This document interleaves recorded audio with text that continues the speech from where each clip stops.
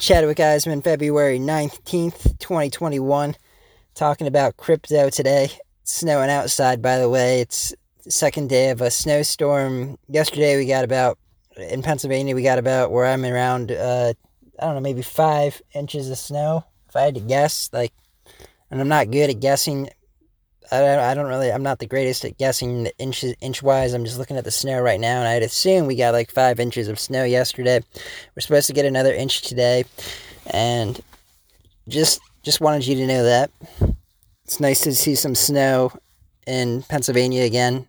Past few years, we haven't gotten much, and it just excites me as somebody who enjoys going out into the snow and doing snow activities. So it also brings an energy, by the way. I know this podcast is about crypto, but snow really brings a good energy that you don't get from just cold winters with cold rain. The snow just has the white color on the ground. It's something different in our lives that really changes our attitudes and changes our mindsets, I believe. All right, back to crypto. So, most of you know that I've been into crypto for a few years now. I got into crypto back when, it was only back in the olden days, not the oldest of days, but back in the old days when it was maybe between $80, as low as $80. That's what I remember the best price being. $80 to $200 was an average price during the time that I got into it for a Ethereum coin, which now sits at $2,000 a coin. And I had been telling everybody, invest in Ethereum, invest in crypto, because I always thought, this banking system doesn't make sense. Something's weird here. The federal banks and the banking system, central banks are printing out money nonstop. They can print out as much as they want. They have full control of it. Nobody really knows what's going on besides them in terms of where this money's going and how much is being printed every day. And they kind of have a first-hand look into it before we do as the small guys and the small peoples. So I'm thinking to myself, all right, well, what's this crypto stuff? So I go and I do my research, look into it. What I first see is that Bitcoin is the number one thing that I find out about, because that was the first real big crypto, and it still is the biggest crypto, sitting at 50K right now. It was around anywhere from 2,000 to 5,000 when I first got into crypto for a Bitcoin. And I start learning about it. I'm like, all right, let's learn about it. And what I learned was that there's only a certain amount of it's like gold or silver, where there's only a certain number of ounces, or in this case, coins that exist in the world.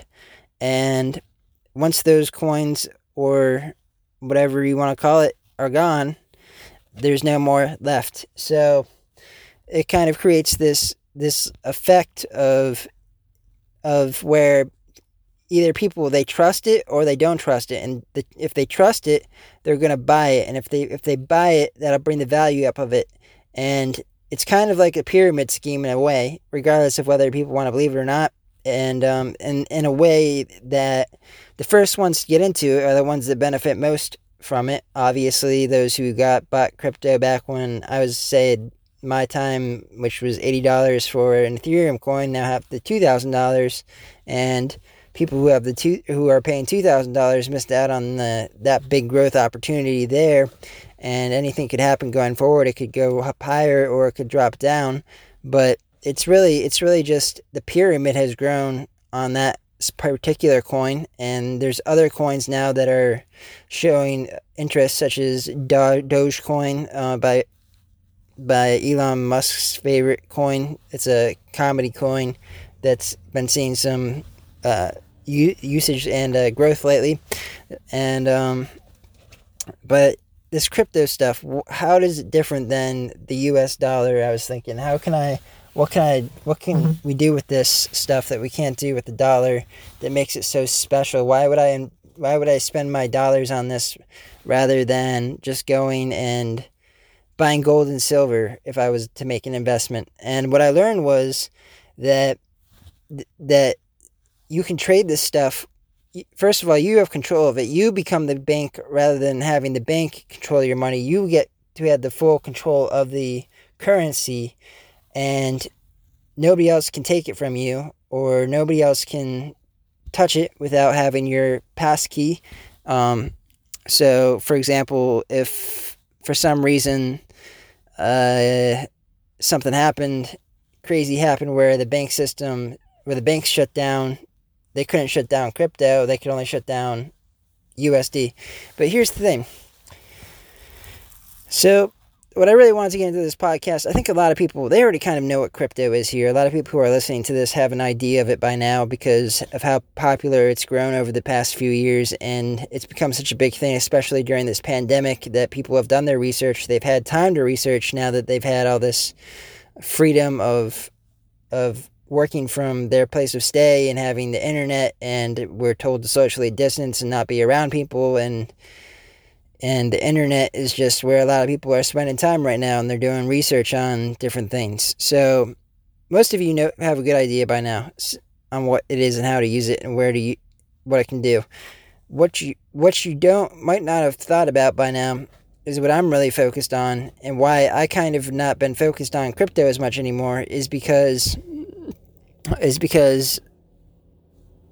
you being in control of crypto and being your own bank is actually very dangerous in a lot of ways. For example, say Bonnie and Clyde, they go rob your bank. Your bank gets robbed. But fortunately, the money they get away with the $1 million that's at the bank. There's whatever amount of money is, they get all the cash, they take it from the bank, they steal it, they run away, they get away because they're Bonnie and Clyde, nobody catches them, and it's gone from the bank. That bank is most likely, most people who are at banks these days, we go to the big banks, they're FDIC insured. So that means that the bank is losing out on that money, but we as the people don't lose out on the cash because the bank still has to. We put the money in the bank, and the bank has the money to pay off their losses. And you still get to have your money. Whereas when you own crypto, somebody gets a hold of your crypto key somehow, or somebody somehow is able to hack your personal stuff. Like Bitcoin's unhackable itself, but what's not unhackable is your pass key, and that's pretty much the most important thing. And once they get a hold of that, that's your whole bank, and that's all your money. So say you're living on on crypto, you're screwed. So we can't really change to a crypto system, in my belief, for that being the reason, and also, something happens to you, where's that crypto gonna go? Nobody else has the key. You have to trust somebody with the key if you want that crypto to go on after you die. Otherwise, if you die and nobody has the key, that crypto goes into limbo. Therefore, the value of crypto rises, but nobody gets that crypto. So it's kind of like it's like if you worked for it, if you worked hard for it, you would probably want it to go to somebody. So that's another reason right there that kind of makes things hard. Now, what else I have to say? There's just a lot coming to my mind for reasons why, transactions. Another one is transactions. Buying stuff from, say you go to buy something from a store or someone, and and you get that item that you purchased, and you find out it's broken or something. It's not like USD where you can get your money back. You go in and you get your money back right away. You paid $10 for it, so you go to Walmart and you want your $10 back. Instead, if you pay say 0.5 Ethereum for that item, and you go back to Walmart, and what are they gonna do? Are they gonna give you, because the value of crypto is consistently changing, and it's real time, always real time. You can see it change. It's not like USD where we don't really pay attention to the changes going on. So is Walmart going to give you 0.5 back, or are they going to give you the value of the time, which might be maybe a 0.3 of Ethereum back, because the value in USD, which they're comparing it to, has changed. So the value that you get back will change, because at that time the Ethereum is worth less.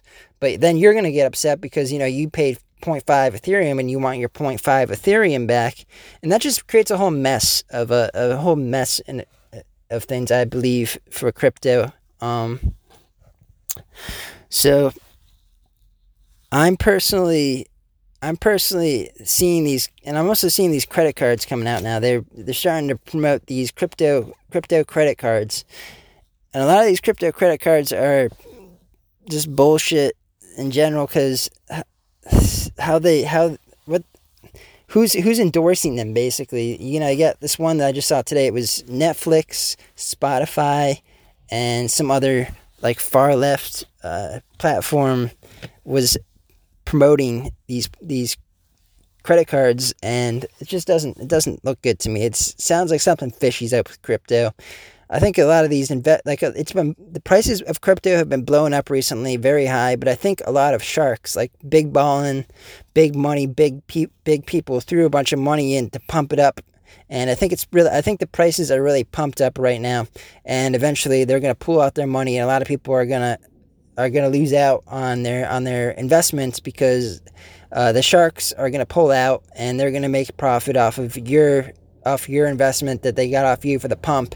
I think this is a pump and dump going on right now more than anything, because is my experience as the nerd side of cryptocurrency over the past years, I haven't seen people learn about what it really is, how to create an Ethereum contract, how to actually use the stuff in credible ways. It's more like people understand that you can buy it and use it as an investment, but I don't think people really understand that how you can use crypto in different ways, such as Ethereum contracts. But yeah, that's pretty much what I want to talk about for crypto for today. That's really the main topic here. I hope you all enjoyed that.